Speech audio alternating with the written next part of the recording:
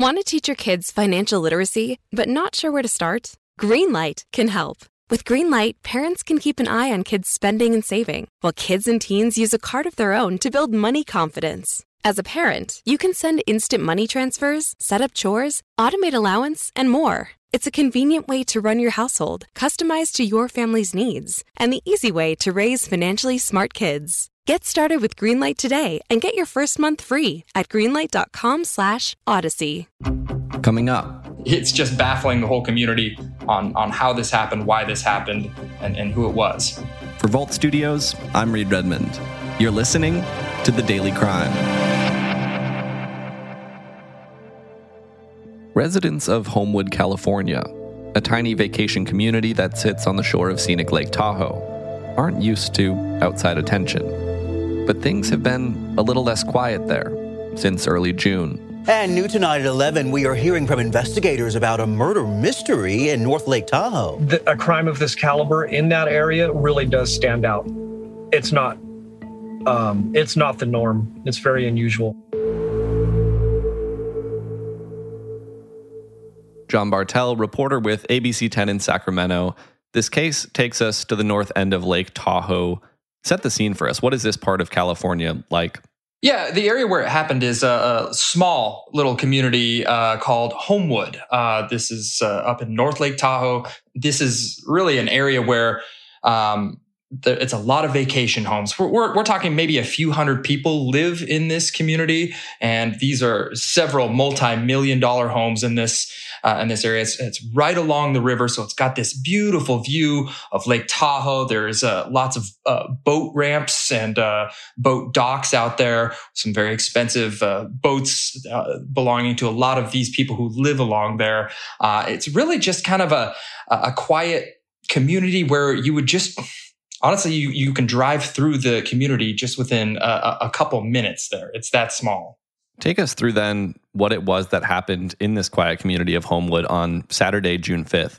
Yeah, so the Placer County Sheriff's Department got an open-ended call. That's what they're calling it, an open-ended 911 call. And they responded to that. It took them to a home just off of Lake Drive, West Lake Drive, and that's just outside of Homewood. And when they went inside, the deputies, they found a 70-year-old Robert Spohr dead with a gunshot wound to the head.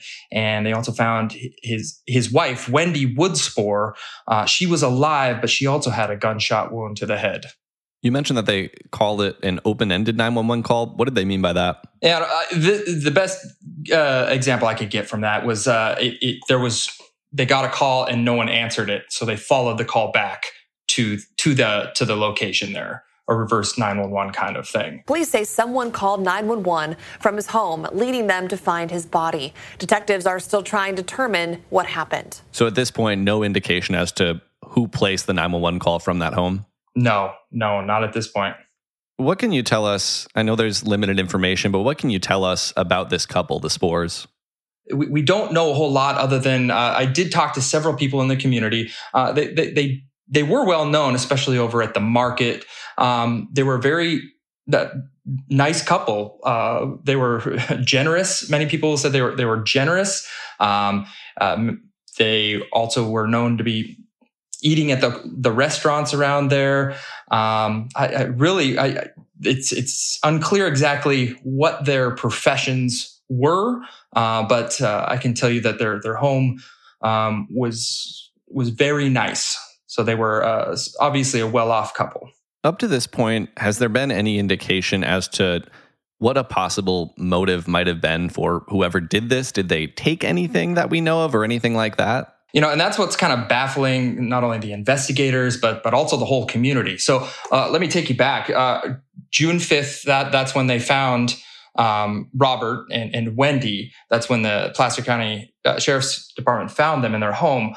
5 days later, they released some surveillance video.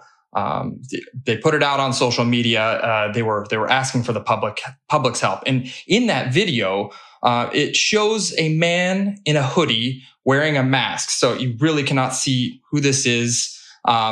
It It's kind of a slender man if you look at it. Anyways, this person is walking up towards the garage in the driveway, and then it goes out of frame. He jogs up the hill acting like he's kind of normal and then just ducks behind the car and then kind of goes out of sight. While on his break at the general store in Homewood, Thomas McLaughlin Jr. tries to make sense of surveillance video taken off Westlake Boulevard. And I think he went behind the car towards the back of the house because he knew the camera was right there. And this happens around like 3:30 to 5:30 in the afternoon. So you can see that person go towards the house, and then it goes out of frame and then comes back out a while later.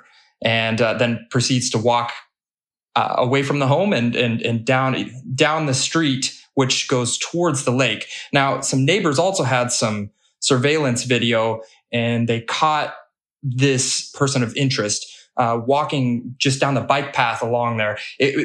Really, we only have just seconds of video of this, and it's really there's not a whole lot of detail within this. Investigators believe this may be the person of interest in the death of Robert Gary Spoor. He was captured on video around the same time the shooting happened, June 5th, this past Saturday. What is the timeline here then as far as when this person was seen walking up towards the home and when the 911 call was placed? This is where things get a little confusing because all the investigators have to work off of is these short bits of video. And so the video happens between 3:30 and 5:30, and then they caught some more video around 8 o'clock of this person of interest here. And the 911 call comes in around 10:30-ish at that time. So it's a little confusing with the timeline. And right now, this person, the Placer County Sheriffs can't even say if this is a suspect or anything at this point. They just want to talk to this person. They don't know if they knew the family. They know very little about him. Right. You mentioned that police have not been explicitly referring to this person as a suspect, rather saying person of interest, and even saying they think there's a possibility that this person might just be a witness even to something that happened. But to date, have they had any luck at all trying to track this person down? No, and in my reporting, of course, I went to social media, and this thing was plastered all over, not only just the sheriff's social media page, but there's a lot of Facebook groups that this video has been circulating on, and I've scoured through, and the community is really trying to figure out. They don't recognize this person at all, and what's odd is, at that time of day, all week it'd been fairly hot, and it's pretty odd that you would be wearing a hoodie. So their identity is completely concealed, and it's really hard to see who this person is. So it's just baffling the whole community on how this happened, why this happened, and who it was.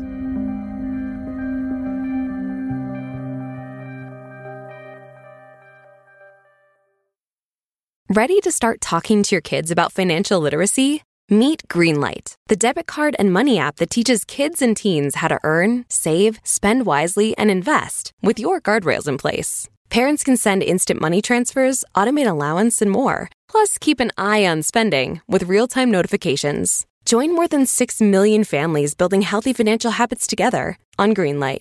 Get your first month free at greenlight.com/Odyssey. That's greenlight.com/Odyssey.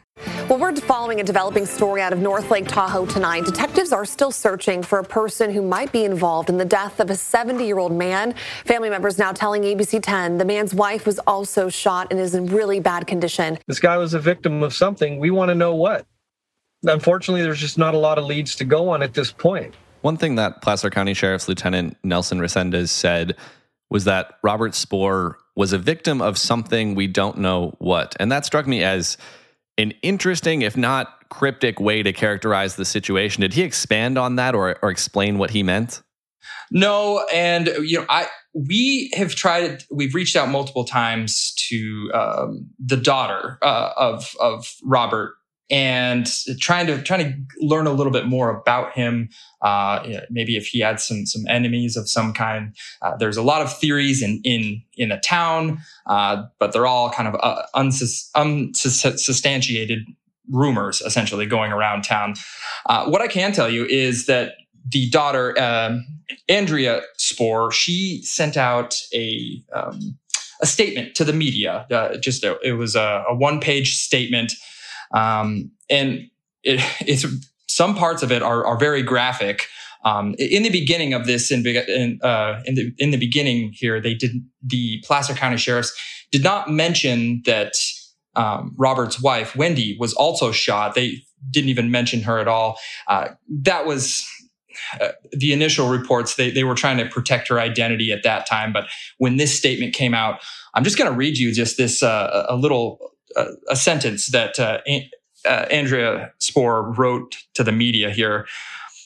Although the sheriff press release did not include information on my mother's devastating injuries, my family is equally devastated by our inability to talk to my unresponsive mother who was shot in the brain. So she also goes on to say, we're horrified. They could have never imagined something like this happening to her parents, and we're devastated and desperate to find justice. That's what she goes on to say. So unfortunately, that just tells us what has happened, but we don't have any history behind who Wendy and Gary were. We're trying to find out all those details. We need to know what happened, why it happened, who was involved. We want to know those answers too. We feel the same way as you do. Something else Lieutenant Resendez said in your interview with him, he mentioned that this appears to be an isolated incident. We have no reason to believe that this type of crime is going to continue. Do we know what that conclusion is based on? Well, through their investigations, they have made it clear to the public that they think this was a very direct, intentional incident here. They don't think that the reason they think this is because it doesn't appear that anything was stolen in the home. Didn't appear to have any forced entry whatsoever. So it only leads them to believe that this was planned. It is bizarre, not to mention that by the sound of it, homicide is not typical for this area, right? No, not at all. In fact, I was asking the residents there at the general store, just like, when was the last time, the news even came to this area? And they just said, like, really, there was a fire several years ago, and that was about it. So homicide, no, it doesn't happen in this area. Well, John Bartel with ABC 10, you'll have to keep us posted. Thanks for sharing this story. Thanks. Thank you for listening to another episode of The Daily Crime. We're right here with a new episode every day of the week, Monday through Friday. So if you haven't already, make sure you're subscribed to or following the show wherever you listen to podcasts. If you're looking for more true crime, you can head over to voltstudios.com for a full list of our shows. That'll do it for this one. Until next time, for Volt Studios, I'm Reed Redmond.